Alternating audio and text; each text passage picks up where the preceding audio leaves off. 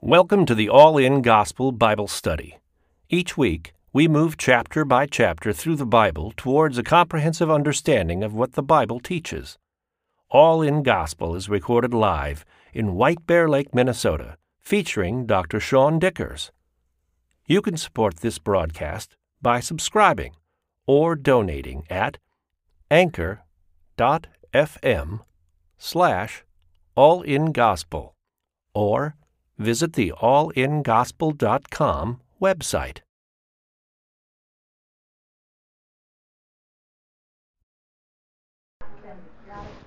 All right, we will be in Numbers 5 tonight. And we'll pick up where we left off. They are getting ready to travel through the wilderness, and that's the book of Numbers. We're going through the wilderness in the book of Numbers.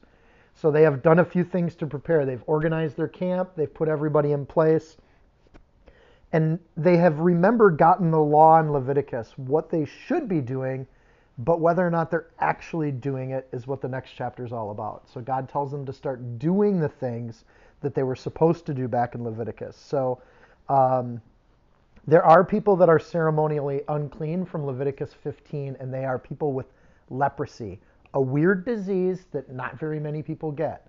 But leprosy throughout the Bible is going to represent kind of uncleanness or people that are defiled. And leprosy is contagious, so that's a good thing. And it's interesting to talk about contagions in America today. Contagions do get quarantined, and that's where we start. So here we are in verse 1. And the Lord spoke to Moses, saying, "Command the children of Israel that they put out of the camp every leper," which they say in Leviticus 13, if you want to note these things. "Everyone who has discharges," if you want to get back into the grossness of discharges, that's back in Leviticus 15. "And whoever becomes defiled by a corpse," which is Leviticus 21. Isn't it nice how when you've read the law, all of this just, now we can understand the rest of it, and the Bible builds on itself like you're supposed to read it in order. Verse 3, "You shall put out both male and female. You shall put them outside the camp, that they may not defile their camps in the midst of which I dwell. And the children of Israel did so, and put them outside the camp as the Lord spoke to Moses, so the children of Israel did." So when you're facing the wilderness, everything's in its place. The tabernacle's built. The Levites are ready for their ceremonies that they're going to do, and the sacrifices, the feasts. Numbers 1, God counts the people and he names them. Numbers 2, he organizes them in a camp. Numbers 3 and 4, he tells his servants to get to work on jobs that he assigns them. Numbers 5, now they're supposed to kind of look at their moral health, their physical health, and getting everything in order. So their time at Sinai was supposed to be preparation for this journey. Initially, this was supposed to be about a 14-day trip from here to the Holy Land. So they're preparing for a 14-day trip. It's going to turn into 40 years, but they're just preparing for a short thing.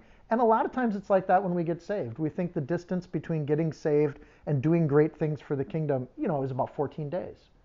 And sometimes God wants to prepare his people longer than that. I also want to say one thing too, so there's no misunderstanding. God is talking to his children here.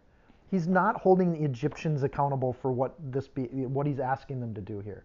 He's holding his children accountable for what they should be doing. And I think that's an important measure at any point in the Bible when we read it. So we need to keep in mind the wilderness for his children is not the destination, right? The purpose of our life is not to be lost in the wilderness for our whole life. But that is going to be what's there. And in 1 Corinthians 10, it says all things are written for our information. Like we're supposed to read the Old Testament and bring it into our own lives and look at it. So when we commit our life to Christ, there are a population of Christians that commit their life to Christ, but then they don't do what they're supposed to do, and they're kind of lost in the wilderness for years. And their spiritual life never really ignites because they're not doing the things that they're supposed to do.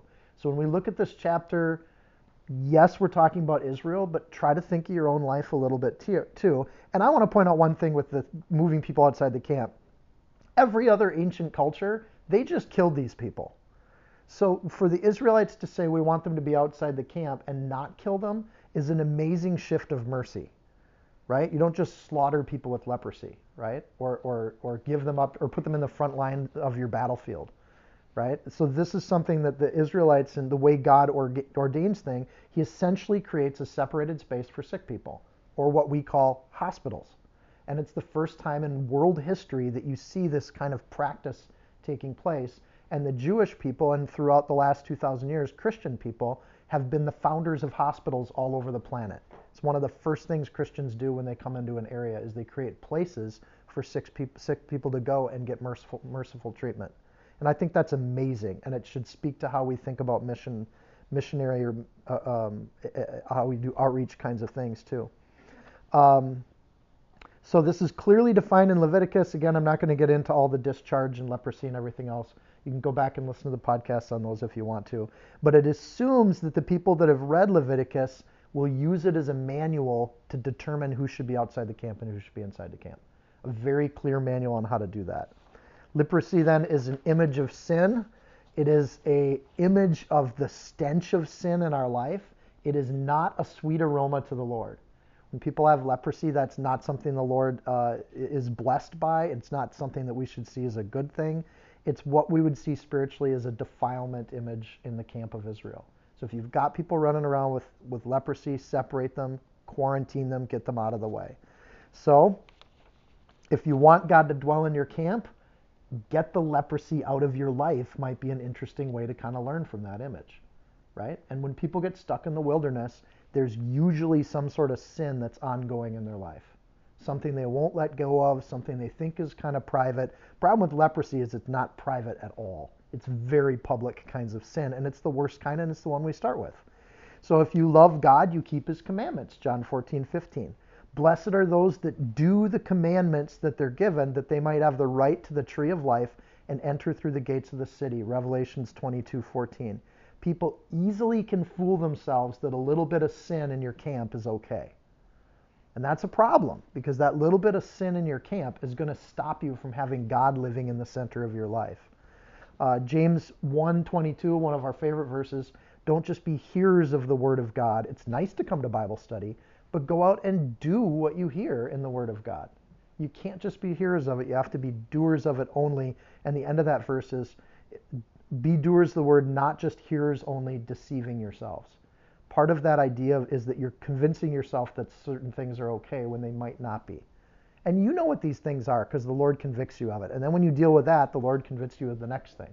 And then you deal with that, and it's just this whole journey of working this stuff out of your life to prepare for the ministry God has for you.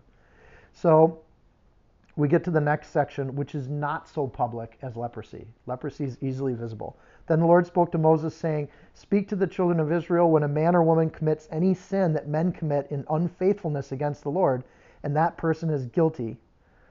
Then he shall confess the sin that he has committed. He shall make restitution for his trespass in full, plus 1/5 of it, and give it to the one he's wronged. But if the man has no relative to whom restitution may be made for the wrong, the restitution for the wrong must go to the Lord for the priest. In addition to the ram of atonement, which is the atonement is made for him, every offering of all the holy things of the children of Israel, which they bring to the priest, shall be his, and every man's holy thing shall be his. Whatever any man gives to the priest is his. That's a lot of words to say. If you've ripped somebody off, make it right. If you've gotten away with thievery, if you've treated someone unfairly, you've got anything in your life that would be inappropriate. Look at how verse 6 says, unfaithfulness not against the person, but against the Lord. Any sin is really against the Lord.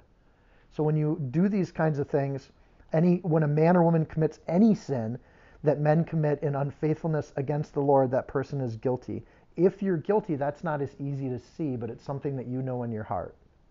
So if you're guilty, let's deal with that before we try to take a journey with the Lord, right? If you've done something even maybe before you came into a covenant with the Lord, let's go make that right, because the Lord doesn't give a timestamp to Moses on this at all. If you have something that's outstanding in your life before we go into this journey together, you got to deal with that. And I like sometimes how like Alcoholics Anonymous does that process. One of the steps is to go make things right with people. Sometimes those things hanging on can be a spiritual defilement in your life that really gets in the way of your relationship with the Lord. The idea of making restitution is also from Leviticus 6. Again, those are building blocks for all of this. Um, and I love the idea that you are wronging the victim, but in verse 6, you're also being unfaithful against the Lord. To be faithful to the Lord is to keep his commandments and do the things that the commandments say. So God's not going to travel with a bunch of people that have leprosy in their camp, and he doesn't want to travel with a bunch of people that have guilt on their hearts. Guilt can wreck that journey. So God knows it, and he says, I need you to deal with the guilt, even though that's not as easily seen as the leprosy. You're going to confess those things, verse 7.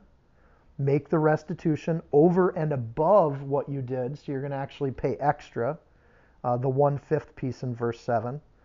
You're going to deal with that moral and physical health, and then you give a ram in verse 8. And if you remember from Leviticus, the ram was for the sin offering. So you've done something wrong, you're going to make it right with the person, and then you're going to give a ram to the Lord and make it right with the Lord. Verse 8 uses the word trespass, which is in the Hebrew, it's a shound.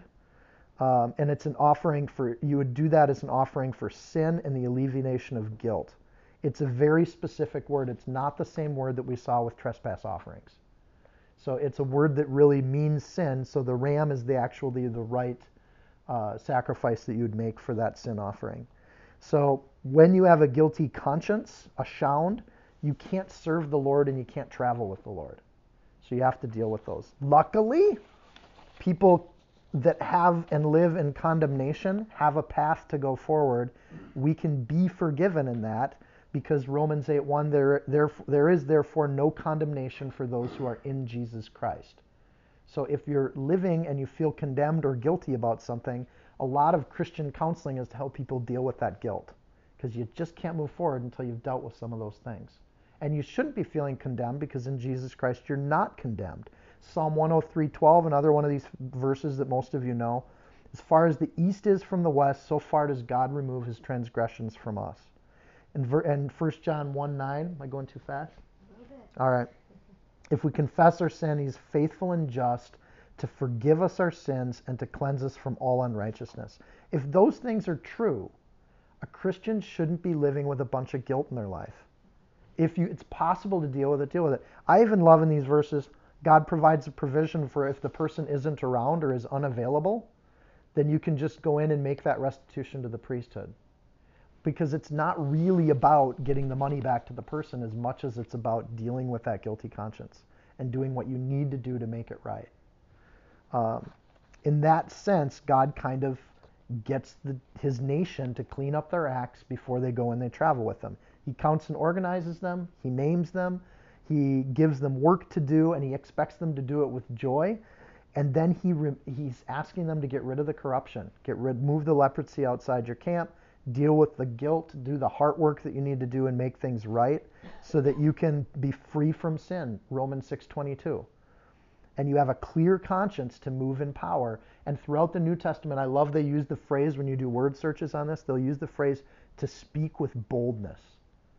You have no witness if you're sinning all the time. But if you can deal with those things with accountability from brothers and sisters, I think a spouse is a good person to help you deal with sin in your life. But if you can start wrestling with and winning the battles with sin through the power of the Lord Jesus Christ in your life, you can speak with boldness in those situations. And God wants that of his people. All of this is for people that just want to go on a trip with God. And remember, that's the goal here. We want to journey with God. The people of Israel have said, yeah, we want to journey with God, but Moses, you do all the talking.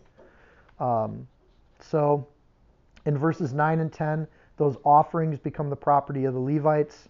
And I'm sure the Levites, it's not the kind of thing you want to have happen, but there's work for them to be involved with and counsel those people. Verse 11, now we're going to deal with the hidden sins.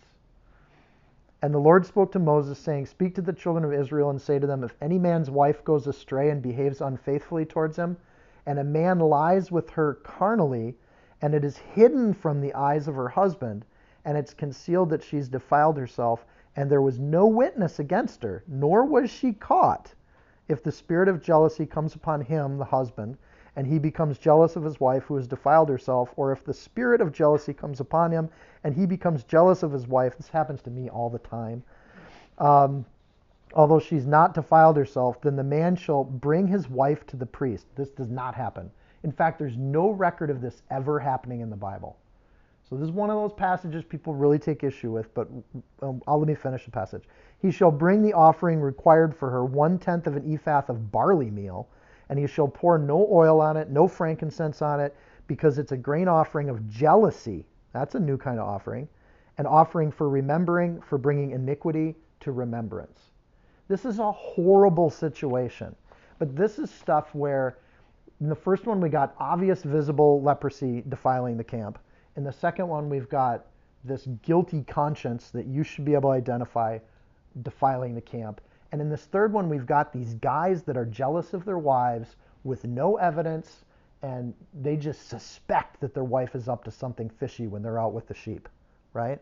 And they just got something sick in their heart going on. And the Lord says, we got to deal with that too. I don't want a bunch of jealous husbands. And I don't know if this is just part of like a sheep herding culture kind of thing. But apparently the Lord knows what he's doing. There's a thing on this. And there's some 20 verses that deal with this particular situation. And you'd think, okay, so what's the Lord doing here? Because clearly the Lord put it in here for a reason. And if you look at it in context to the chapter, he's getting the camp to clean up their act. And you want to have right relationships in the family. And if that's broken, you got to fix it. So God gives them a way to fix it, which is nice. So even suspicion is something that's going to not be there. So in verse 12, there's two things. They're astray and unfaithful. So you have both a legal thing, they've gone astray, and unfaithfulness is an issue of spirituality. So that's what's under question here. Verse 13 is an explanatory clause saying this is only for the situation where they get away with it, because adultery in Leviticus was punishable by death. Right? It's why people brought the woman to Jesus and wanted her to be killed. So what about the husband in this situation? The reality here is we're not dealing with adultery. That's Leviticus 20, verse 10. We're dealing with the jealous husband here. That husband that has no reason or evidence to be jealous of his wife, but he still is. So he can do this if he wants to, and let's get this handled. So he wants to do this for who knows what reason. Because if you look at what's going to happen next, most husbands wouldn't want to do this to their wives. So you'd have to be in a pretty bad spot in your marriage to want to march your wife up in front of the priest and have this process happen, right? So this guy's messed up, because if you want that for your wife, there is not a loving relationship in that marriage. Something's busted. Still, God's going to give him a way to fix it. Note also in verse 14 that we're dealing with a spirit of jealousy. That's the topic. God's going to care about that. And I think this is kind of cool that God puts this in here, because God cares about even your heart of jealousy, which is maybe there's a sin there, but maybe there's not. But he wants to deal with that too. Verse 15, it uses barley in this situation. You should know about barley. That's the cheapest of all the grains that are part of this culture. It's the least expensive. It's the most worthless. Because this is a sick, embarrassing situation. We're not going to spend anything on it. And it says specifically, no frankincense. No, this isn't going to smell good. This isn't going to look good. There's no shared feast or barbecue that goes with it. This is just a sad, sick situation. And it's, I hope, as embarrassing for the guy as it is for the girl. Right? So here's what happens. Verse 16. The priest shall bring her near, this woman, and set before her the Lord. You should also know, kind of like with leprosy, the mercy of having a place to go with your leprosy. We read this today and we think this is horrible treatment of women, yes? Culturally speaking, this is better than a paternal society? Patriarchal society.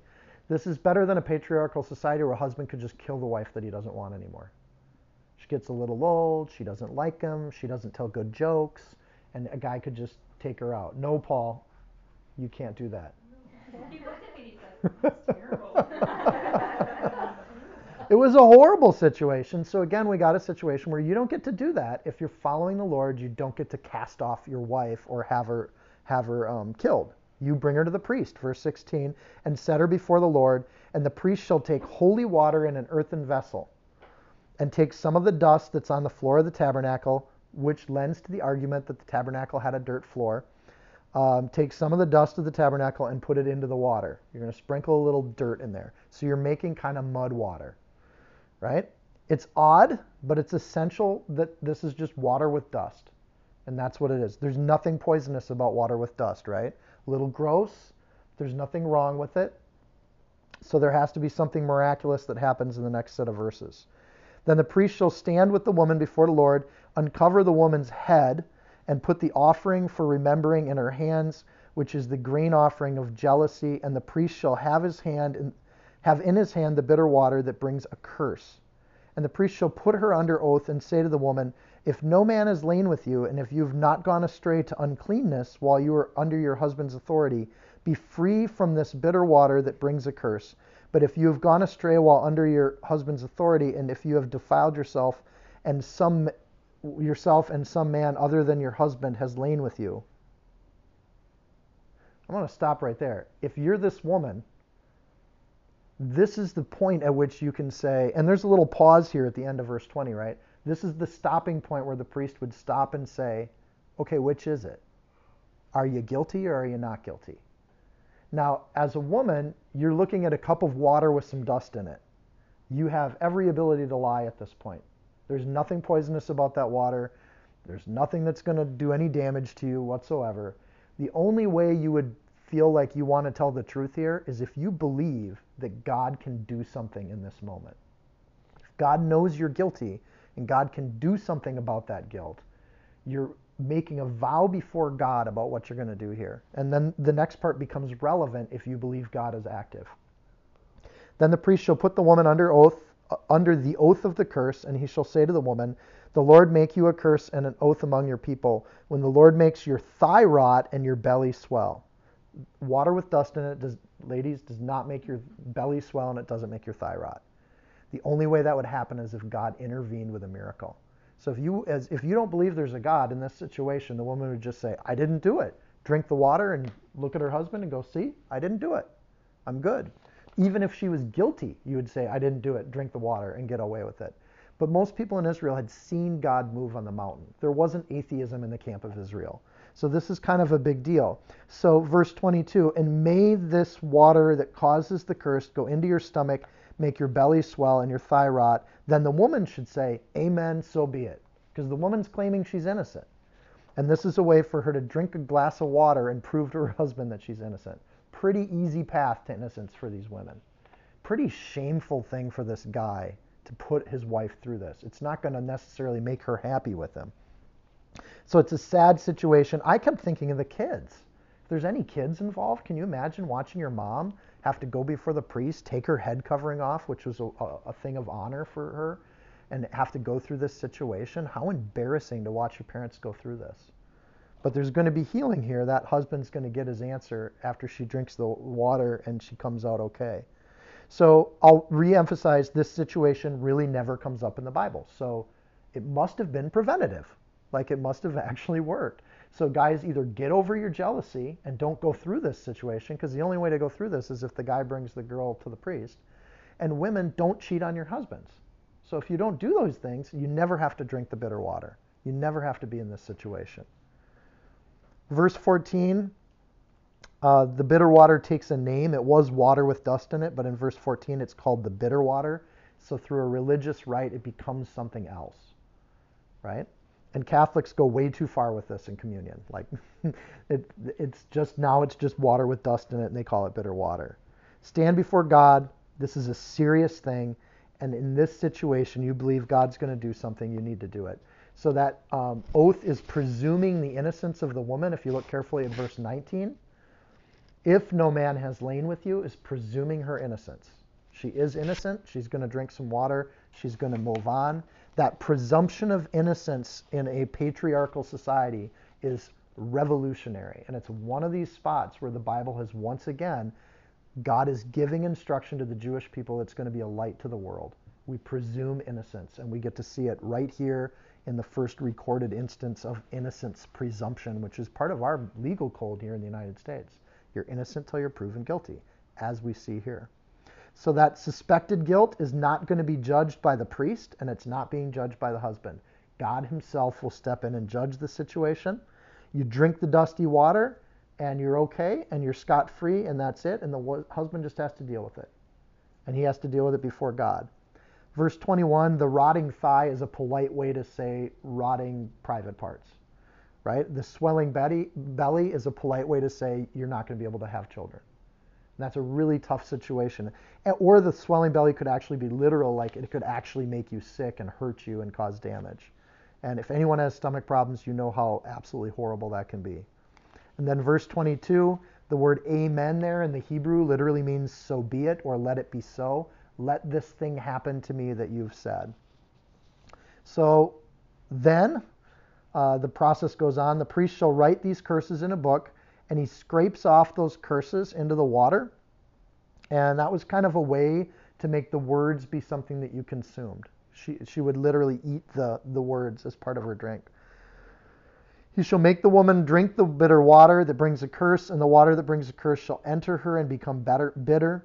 And the priest shall take the grain offering of the jealousy, that's the barley, from the woman's hand, and shall wave the offering before the Lord and bring it to the altar. The priest shall take a handful of the offering as its memorial portion, burn it on the altar, and afterwards make the woman drink the water. Okay, drink it. And when he has made her drink the water, then it shall be. If she's defiled herself and behaved unfaithfully towards her husband, the water that brings a curse will enter her and become bitter, and her belly will swell and her thigh will rot, and the woman will become a curse among her people because she's guilty. And the only way that that would happen is if God has then judged her through this process. But if the woman has not defiled herself and she is clean, then she shall be free and may conceive of children. Verse 33, you're taking that symbolic thing and transferring the words. This is similar to in Exodus 32. Remember they did the golden calf? Moses pulverized it and he made them drink the golden calf, literally putting the gold flakes in the drink. This is kind of a practice that they did back then. It occurred to me there's only one place in the Bible where this should have happened. It really should have happened. And out of pure mercy and grace, it doesn't happen. And that's with Joseph and Mary. When Joseph has a wife that's conceived a child and he wasn't involved in it, but there's no evidence of the infidelity, he should have brought her to the priest and made her drink the bitter water. But the very first part of story, especially if you read the book of Matthew, the very first part of Jesus' story is an act of great mercy and a man who just forgives his wife and trusts her. In part, he had a dream with an angel involved, so he had some reason to do that, but he does it. And it's a beautiful thing when a husband loves his wife so much that he'll take and forgive what he would have suspected to be an infidelity, the greatest crime she could commit in that marriage. But Joseph just forgives it. The Lord tells him to forgive it. He does forgive it. He has mercy. This is part of the message of grace where God says, I love you and I want to forgive you, because the alternative is horrible, right? So anyways, that's about the only spot in the Bible where this probably should have happened, was Joseph should have taken Mary into the priest and gone through this horrible process. The fact that he doesn't is part of the story of Joseph and Mary. Verse 29, this is the law of jealousy when a wife, while under her husband's authority, goes astray and defiles herself, or when the spirit of jealousy comes upon a man and he becomes jealous of his wife. This is not the spirit of God that comes upon a man, it's the spirit of jealousy that comes upon a man. And then he shall stand the woman before the Lord, and the priest shall execute all this law upon her. Then the man shall be free from iniquity, but that woman shall bear her guilt. So if the woman is guilty, she's guilty and becomes a curse and gets treated that way and is probably removed from the camp, and the man gets to go on with his life. A third of all murder cases in the United States involve a husband, a wife, and some sort of infidelity that breaks that relationship. If the nation of Israel has a problem with fidelity in the marriage, it's a sickness in the nation that's as bad as leprosy. It's a spiritual sickness when people jump out of their covenant vows with their spouse and have infidelity or unfaithful relationships. The lack of faith in the marriage carries over to the lack of faith spiritually, because it's a sin against God when you do that, and your spouse. So he's preparing these people for a new kingdom, and he wants them to walk in victory. And it is not victory to have these situations. It's devastating, and even worse for the kids. So all of Israel is expected to do and to do this sort of thing. This is not something they hold the Egyptians accountable for. It's not something they judge the Assyrians on or the Persians. It's something that if you choose to follow the Lord, this is important for you. And I think that's a big deal. Like, it's how we deal with our own lives. It's not what we do when we accuse or point fingers at other people, right? But if we have things in our life, visible sin, hidden sin, jealousy and envy and strife and covetousness, deal with that stuff if you really want to journey with God and walk with God. So God does all these things, and now his next thing in Numbers 5 is get clean. Do these things, and here's a way to do it that he gives you. Number 6 totally flips gear, but if you think about it in context, we're really doing all this preparation stuff. Now it gets to the positive stuff. So in chapter 5, get clean, but in chapter 6, what if you want to do more than just obey God's laws? What if you want to be a secret agent for God? What if you want to just be doing something that is above and beyond? You want to be in the ministry, you want to serve the kingdom, you want to bring dessert to Bible study, you want to just be doing more and better because you're so grateful for what God's done. You have grown up in a family where your parents have been faithful because they followed the law. You are growing up in a country you don't have to worry about people stealing your stuff because they're following God's law. You are in a place where you get up in the morning and you really don't worry about getting murdered while you're out with your sheep because people are following God's law. And you think, I love the Lord. I love this law. I love peace. What else can I do? God gives you a way to do more. And that's the vow of the Nazarene. And this is kind of cool stuff. Levi read ahead and he was saying the same thing. This is pretty neat. But again, let me say this. These aren't requirements for anybody. The law of the Nazarene is for people that really want to just make a vow to God and set something apart as sacred to God. So this is not for the general church. If you don't have people growing their hair out, you don't sit and say they're less holy or anything like that. That's not what this is about. This is between a person and their God and wanting to do something that's holy, even if they're not a Levite. Because Levites get consecrated anyways, right? So then the Lord, chapter 6, verse 1, then the Lord spoke to Moses, saying, speak to the children of Israel, say to them, when either a man or woman consecrates an offering to take the vow of a Nazirite to separate himself to the Lord. Oh, here's what's going to happen. Nazirite is the Hebrew word nazir. You can see where the word comes from. And it literally means set apart. To be just somebody that's set apart and different. It plays to a huge biblical narrative. So before we get into these laws, I'll tell you that there's a few instances in the Bible where the vow of the Nazirite comes into play. It's often called the vow because it's the only one that we see here in the law. Samson in the book of Judges, chapter 13, verse 5, you see the hint that not only Samson, but Samson's mother was a Nazirite. So this is for males or females. There's no gender condition on this. So Danny, if you want to be a Nazirite, you can do it.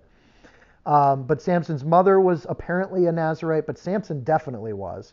And he succeeds in his calling despite breaking every one of the Nazirite vows. I mean, we think of it, he got his hair cut as the one, but we're going to go through a set of vows here, and as we go through them, think of the story of Samson. He broke every single one of them. He totally screwed it up. But there's two people that didn't screw it up, and God uses them enormously. The other one, and you already probably know these, Luke 1:15, John the Baptist is a Nazirite. So he's taken this vow, he's set himself apart, he's eaten locusts in the wilderness. He is the voice of God in the wilderness, and the vow for that is here in Numbers as they're preparing to go into the wilderness. Spiritually speaking, when you're in the wilderness with God, here's this guy that set himself apart and provides a path for the people of God from the wilderness. It's important that you know when you read the New Testament that John being in the wilderness was symbolic of what's going on with Israel right here. So he's a voice of one crying in the wilderness. And the wilderness is often associated with this 40-year journey we're going to take in Numbers. The last person, you may know this, you may not. In Acts 18:18, Paul can't make it to something because he's got to go back and fulfill his vows. And that's generally assumed to be that Paul was a Nazirite. And it's something that, so even Levites can be Nazirites. It's a whole level above. It's super secret even. You can join the army or you can be an army ranger, right? And that's what this is. You can be an Israelite, or you can be a Levite or a believer, or you can be a Nazarite. They're the super soldiers of God, and they set themselves apart. They consecrate themselves. All three of those people, Samson, John the Baptist, and Paul, die miserable deaths. And that's why I'm using the soldier image. If you're going to get set apart by God and used for God, that often leads to martyrdom. So that's at least the biblical record of the Nazarites. They tend to get killed. But before they die, because if that's the worst that can happen, that's not so bad to a Nazarite. The worst that can happen is that they're not set apart for God. The worst that can happen is that they don't have God with them in the end, like Jesus did on the cross, right? The Nazarites want to be in the presence of God all the way through, no matter what. That's their goal, and that's what they're doing.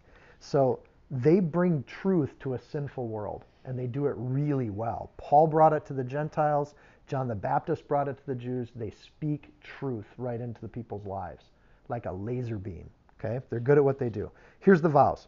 Verse 3, he shall separate himself from wine and similar drink, no drinking, and he shall drink neither vinegar made from wine nor vinegar made from similar drink, neither shall he eat any grape juice, nor eat fresh grapes or raisins. All the days of his separation he shall eat nothing that is produced by the grapevine, from seed to skin. Can't even eat the skin of the grapes. Why grapes? And clearly we know the difference between wine and grape juice because we use both of them in verse 3. Right? So this is not an argument about not drinking alcohol. That's not what this is about. This is don't touch grapes or any kind of vinegar. So what we're talking about is self-denial, because grapes are tasty.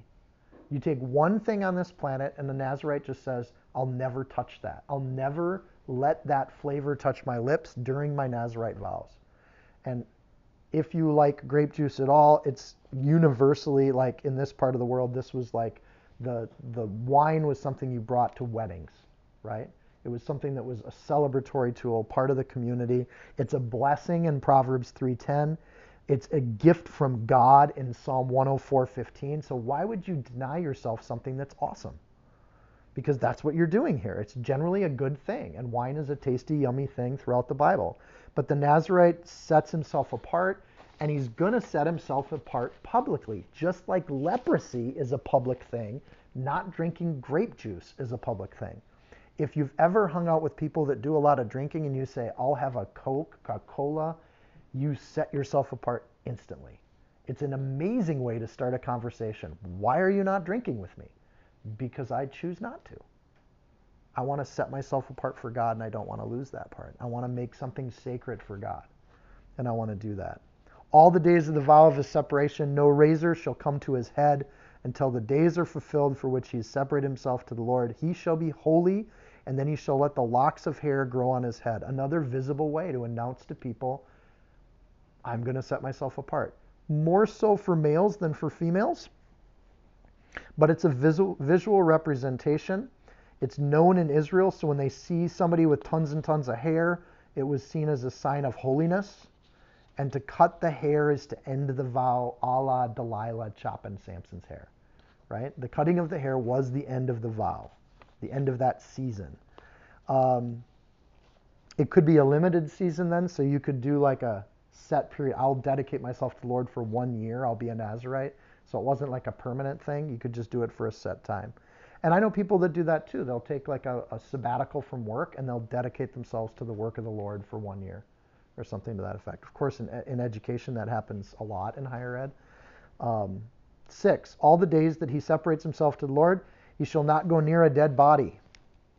He shall not make himself unclean, even for his father or mother, for his brother or sister when they die, because his separation to God is on his head. All the days of his separation he shall be holy to the Lord.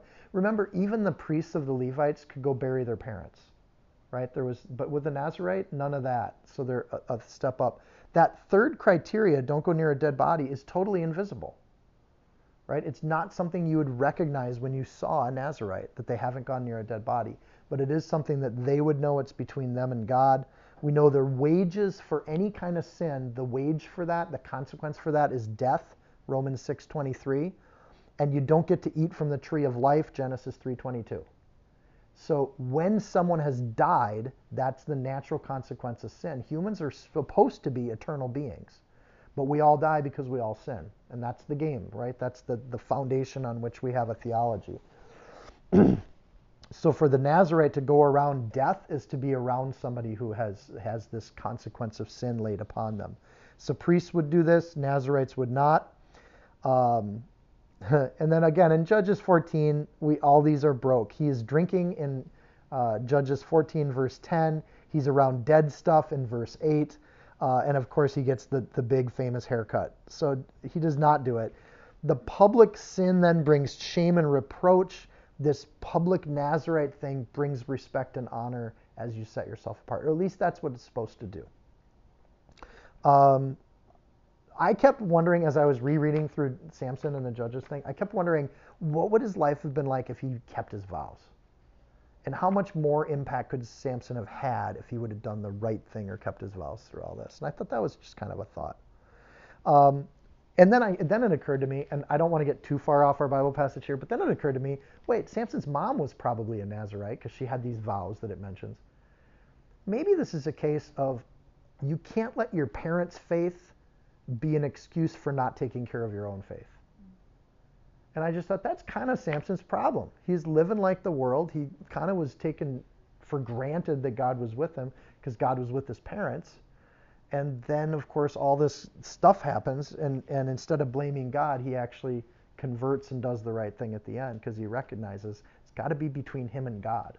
Anyways, that's way off our passage, so I'll get back to this. Verse 9. Nazarite vows, no grapes, no cuts, no dead people. So you're going to give up some things, you're going to set yourself apart. If anyone dies suddenly beside him, and you're thinking, boy, God really thinks of everything here. So you're walking down the road with your buddy and they fall dead, and bam, there goes your Nazarite vows are just gone. So then the solution is never be around anyone, or keep a 6-foot distance at all times. Don't go outside, don't go anywhere, because there's a possibility you could break your Nazarite vows. God is not that stringent. He actually gives a solution for when this happens. So somebody dies next to you, and you have defilement then. And again, this is about defilement, just like the last chapter. And he defiles his consecrated head. Then he shall shave his head on the day of his cleansing, and on the 7th day he shall shave it. So you're going to cut off that hair and start over. And then on the 8th day you shall bring 2 turtle doves and 2 young pigeons to the priest, the door of the tabernacle of meeting, the cheapest possible sacrifice for sin, if you remember from Leviticus. And the priest shall offer one as a sin offering and the other as a burnt offering, and make atonement for him because he sinned in regard to the corpse. What do you mean, Lord? I didn't sin. The person just died and was sitting there. And then he sanctifies his head on the same day. So you're around death. You're going to go and give those sacrifices. You're going to cut your hair. You're going to start over. Verse 12, he shall consecrate to the Lord the days of his separation and bring a male lamb in its first year as a trespass offering. But the former days shall be lost because the separation was defilement. So he's going to basically get to start over. And if you're doing like a 5-year vow and the person plops dead next to you in year 5, bummer. Start over. Must be that the Lord wants you to set yourself apart a little longer, right? So there it is. Same law from Leviticus 1 through 5, the burnt offering in verse 11, the trespass offering in verse 12. Because you've studied Leviticus, you know what those are, you know the process, you know what that looks like. Or you can go back and re-listen to the podcast. Verse 13, now this is the law of the Nazarite. When the days of his separation are fulfilled, he shall be brought to the door of the tabernacle meeting, and he shall present his offering to the Lord, 1 male lamb in its first year without blemish as a burnt offering, 1 ewe lamb in its first year without blemish as a sin offering, 1 ram without blemish as a peace offering, and a basket of unleavened bread and cake of fine flour mixed with oil, unleavened wafers anointed with oil, and their grain offering with their drink offerings. So basically he's going to bring one of each of the offerings and put them in front of the Lord. He has not trespassed his vow, so the only one of the 5 offerings missing here is a trespass offering.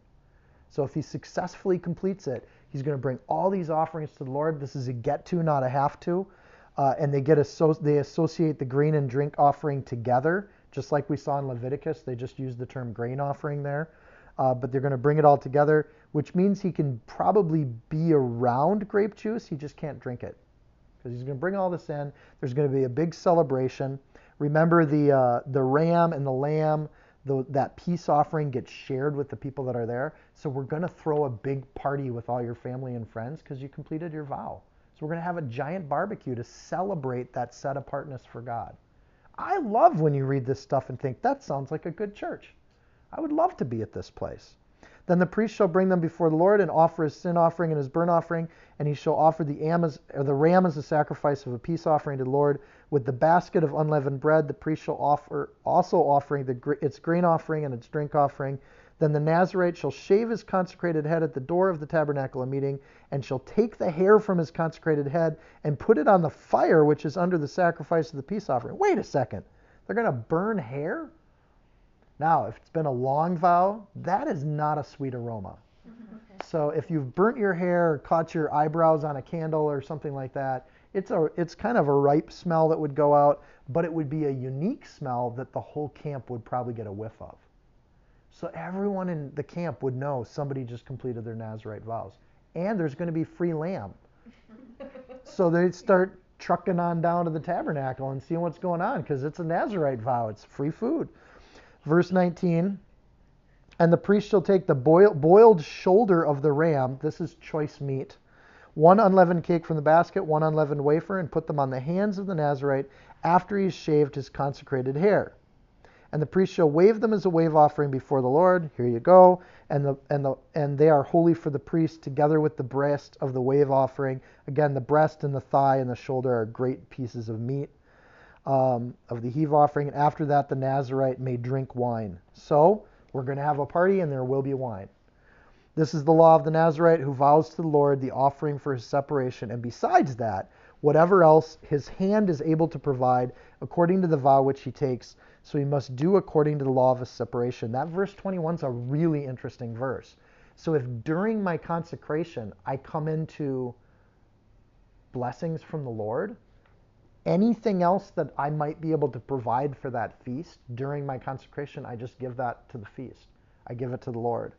So it could be that a Nazirite goes through that period of separation and like they inherit the kingdom, or something like that. So that might be something where you would then just give that over to the temple or the tabernacle, and you set it apart. So whatever else his hand is able to provide means that there's stuff that would be during that period of time that you should really be praying about if you want to give that to the Lord too. Again, this isn't a have to, it's a get to. In our walk for Christ, we can just serve the Lord, do what he tells us to do. He gives us a job to do, and we do it. There is no requirement to serve in the church. You can go to a church your whole life and just be in the pews. You get blessed by it. You just enjoy that fellowship, and you're there, and you go to work every day, and you're serving the Lord just fine. You're doing what the Bible commands and asks for you. You're taking care of yourself, and you're acting like a good person, right? And it's not your behavior that gets you saved. God's already saved you. But there's no requirement for ministry or anything above and beyond that. But it's a get to. If you make a vow to do this thing and then you don't keep it, that's actually a sin. So you don't say things like, oh, I'm going to help out with the ministry, and then you stop doing it, or things get in the way, or your schedule won't permit you. If you make a vow to do some of this stuff, if you make a vow to serve the Lord, especially I think through the church and whatnot, you need to do it. Because Deuteronomy 23:22 says it's a sin if you don't keep your vows. Very few people will do that sort of thing, and it's extremely, if you look at Ecclesiastes, I'll read this one, Ecclesiastes chapter 5, you're a fool if you make vows and you don't keep them. Don't promise that you're going to do this kind of thing. It's a get to, it's not a have to, so there's no obligation, so why would you do it? When you vow a vow unto God and you defer it or not pay it, he has no pleasure in fools. Pay what you have vowed. Better that you should not vow at all than you should vow and not pay. So don't make commitments to the Lord and in the kingdom. Vows are extremely serious. They bond your soul to the vow, Numbers 30 verse 2. And then it's a sin to not pay it. So it's not a ridiculous requirement. This Nazirite thing, one perspective is this is kind of silly. Grow your hair, don't drink grape juice, and stay away from dead things. Like, that's kind of silly. And then on another level, this isn't that hard of a requirement. Really, the only thing you have to actively do is not drink grape juice to be a Nazirite. So it's a really, it's not like a demanding thing to do this, right? And we all try to avoid dead people. And this is an excuse to not go to funerals, which I'm thinking is a win. So I think at some level, God's not asking a lot of these Nazirites. Think of other religions and the amazing things that people are asked to do to prove their worth and their commitment to God. And God's just like, don't drink some grape juice. I'll grow your hair for you. You don't even need to worry about your hair. And stay away from dead people. And just, it's between you and me. It's a vow. So it's an amazing thing that God does. It isn't very demanding. It seems kind of silly, but visibly speaking, everybody knows you've made a commitment to the Lord. It's public. That hair growth thing and not drinking wine at the festivals, that's going to be something that people notice, right? Because you're not participating in those things with them. You're still there, but you're not imbibing with them at the same time. So you take that part seriously. Then chapter 6, as we move from leprosy all the way through these other things, it's almost like we get from worst to best. Because the last thing in this chapter is the best. It's the blessing of the Lord. And I'll just read kind of through it real quick, and then we'll go through each piece, because you unpack this blessing, it's phenomenal. There's not a lot of recorded prayers in the Bible that God himself writes, but this is one of them. It kind of mirrors the Lord's Prayer where Jesus teaches them how to pray. In this one, God tells them what to pray, word for word. And the Lord spoke to Moses, saying, speak to Aaron and his sons, saying, this is the way you shall bless the children of Israel. Say to them, the Lord bless you and keep you. The Lord make his face shine upon you and be gracious to you. The Lord lift up his countenance to you and give you peace. So they shall put my name on the children of Israel, and I will bless them. Whoa. The Almighty God that made the stars in the universe, that expands beyond our comprehension, that made all the way down to the subatomic level at the smallest of detail, that God is going to write his name on these people. That's a blessing. And the priests are going to say this every time they interact with people. So this would be done at the end of a wedding, the end of a Jewish gathering, the end of weekly synagogue, the end of the feast, the end of the sacrifices. They're constantly saying this. You grow up a Jewish person, you've memorized this blessing because you hear it every time you interact with the representatives of God. This is what God says to his people. It's still what God says to you. So listen carefully to what God's saying to you. It's a prescribed prayer, and he says very specifically, and this is awe-inspiring, his desire is for you to hear these words. The Lord bless you and keep you. He wants you to hear that because he's commanding his priests to say it all the time whenever they meet up with these people. So God doesn't leave these words to chance. He doesn't let the priests just make up their own prayers. There is an order to it, and God gives them a prescribed thing to say because he wants you to hear it. Okay? Notice in 24, 25, and 26, it says, Lord, Lord, Lord. People see that as an image of the Trinity, so it's a perfectly composed three-part prayer. I know we've done a lot with numbers, but this is the book of Numbers, and we are in the Old Testament, and there's a lot to the numbers. So Lord, Lord, Lord is one way to kind of look at this. The Lord blesses and keeps. God the Father. God the Son smiles and is gracious. And God the Spirit lifts and abides with us. You see the pattern there? It also says you 6 times. You. And the number of man is 6. So it's perfectly composed that way too. God wants to bless humans. Forge that into your heart. God does the 6 things to the humans. He blesses, he faces, he keeps, he graces, and he peaces. So if you look at just what God's doing in each of those U's, bless, face, keep, grace, peace. Okay? So that's just kind of a breakdown of the piece. If we're a holy priesthood, 1 Peter 2:9, a chosen generation, a royal priesthood, a holy nation, and a peculiar people. I like that verse. You're a peculiar people, you holy priesthood. That's what Peter says to us. If we're a holy priesthood, we should be saying these things to other people because he commands his priests to say this. And Peter says we're priests. So at some level, when we speak these words, we're speaking the words of God. And each person in this room, if you've called yourself into a covenant with the Lord, You get to say this stuff to other people. This is awesome. This is better than the Nazarite thing because I can still drink my grape juice, right? We get to say this, and this is then what should be in the hearts of the believers. The Lord bless you and keep you. This is God's blessing and keeping, and he wishes the best for his people. Provision, care, safety, and he waits for his people. And then you're thinking, oh, this is awesome. The Lord blesses, and that's just this amazing thing. But I want to condition this because you know how I feel about prosperity gospel stuff. The word bless is barak in the Hebrew. Here's the thing with that word. It means God's care of a person, and barak is also used for curses.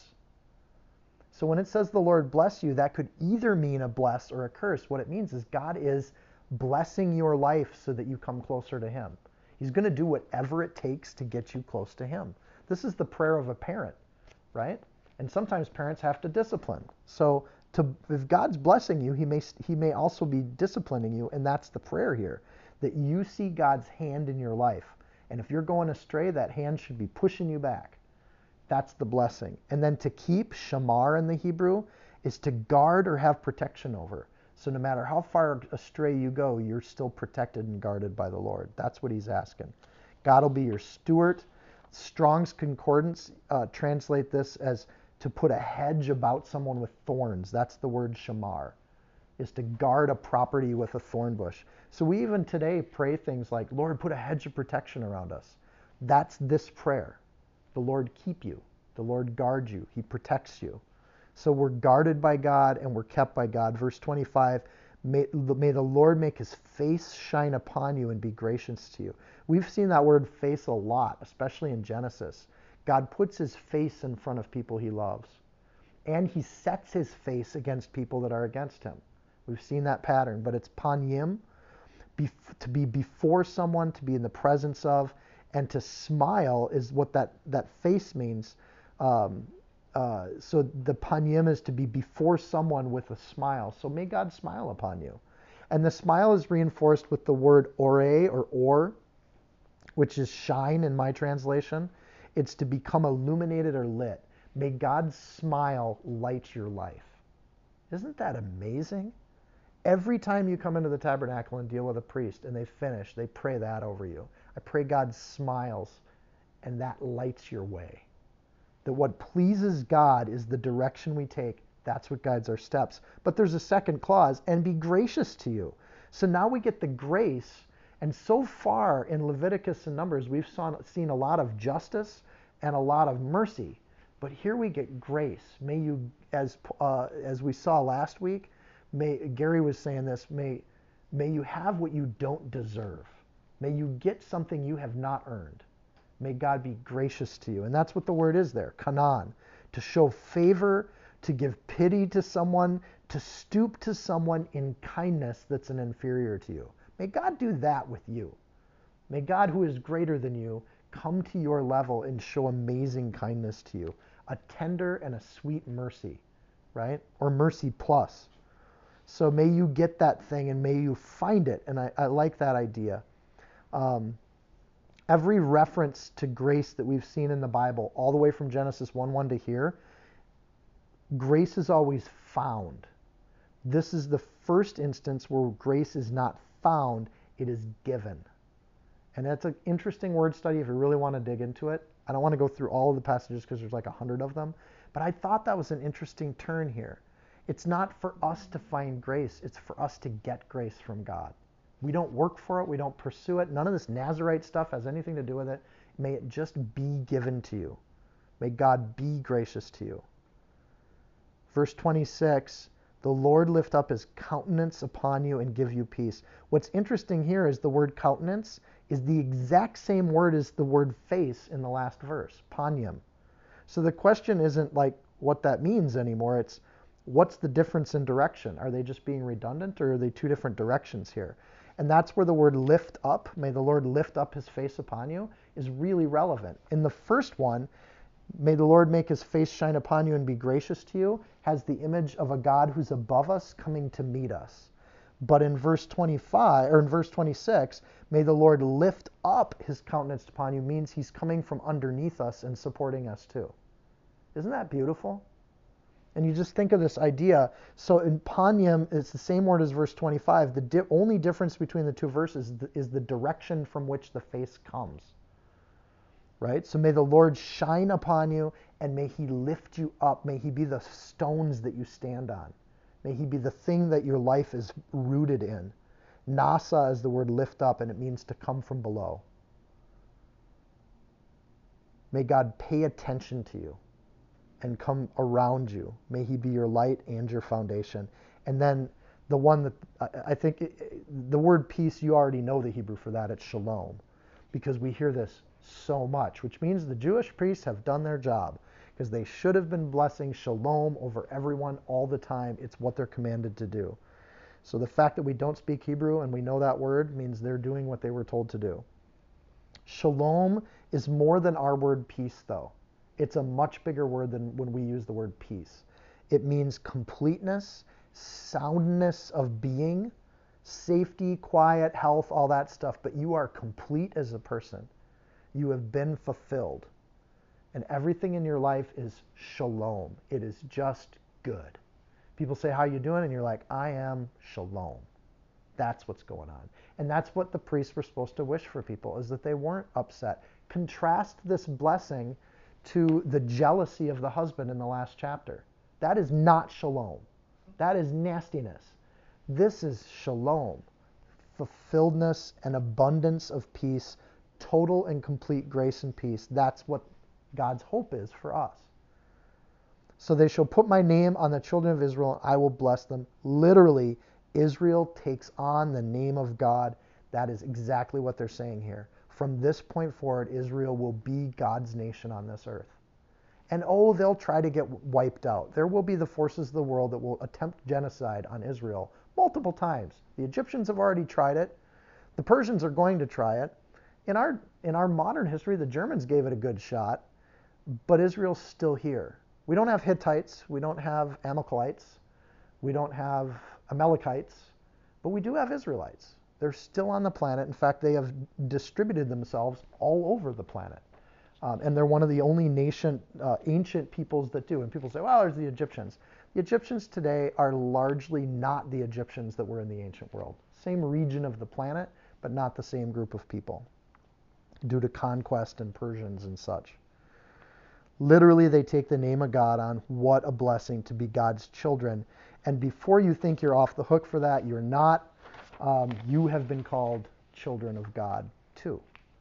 And when Jesus came and opened that door up, it made it so we Gentiles, we could jump on board with that. Well, most of us are Gentiles. Some of us have Jewish heritage too. But we get to be grafted onto the vine of the kingdom of God, and we get to be called children of God when we choose to take a vow and become God's children. It's just that simple. And God's desire for us is all this. In context, I think this gives context to all of Leviticus. Because you think, all these rules we got to follow, all this stuff we got to do, and God defines what's bad for us and what defiles us. And we got to do this stuff and the bitter water and all that. But the goal of all of that is peace and shalom in our lives, that we are at peace. I had a good friend this last week ask me about, how can you believe this, and that, and still have so much peace in your life? And wanted to talk politics. And for me, that's a tough situation because, yes, I'll talk politics with you any day. But I don't care about politics as much as I care about my relationship with God. Everything comes out of shalom. Peace with God is all of it. And the rest of that stuff, the Lord is still on his throne. Doesn't matter, these kinds of things. And yes, I vote. I'm not saying don't vote. But it's not an issue of if we can have shalom with one another, which is a Jewish concept too, and that's our prayer for each other. We need to see past our differences sometimes so that we can have shalom. In fact, if we're humans, we all have different opinions on something. We'll find something we vehemently disagree about if we only talk long enough. And that's what picnics are for. But shalom is the one thing we can agree on, is that God is on his throne and we love him. And that's more important than anything else. And that's when we study the word and why we like to talk about it and discuss it and even debate about it sometimes. But we also walk away knowing that we have shalom. And that's where when the priests would end a conversation with people, they would give this blessing on them. I'm going to read it one more time and then we'll pray and close up, because I want you to, knowing all that about this prayer, let's just hear it one more time. Let these words sink into your heart like you're a good Jewish person. The Lord bless you and keep you. The Lord make his face shine upon you and be gracious to you.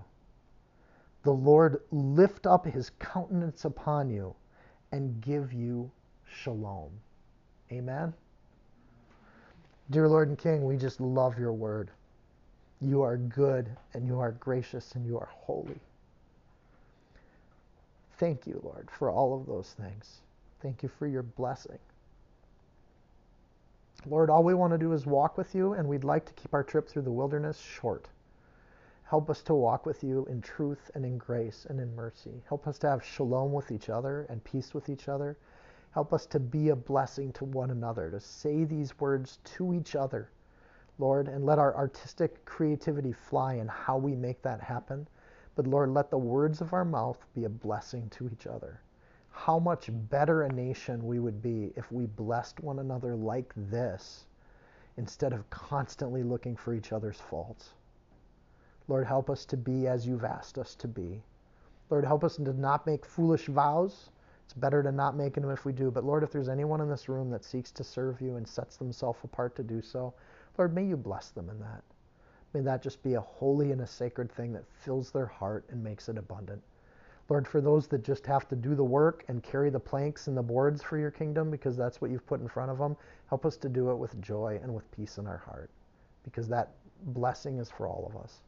Lord, thank you for your word. What a privilege to know the words of God and to know what you want to say to us. What a powerful thing.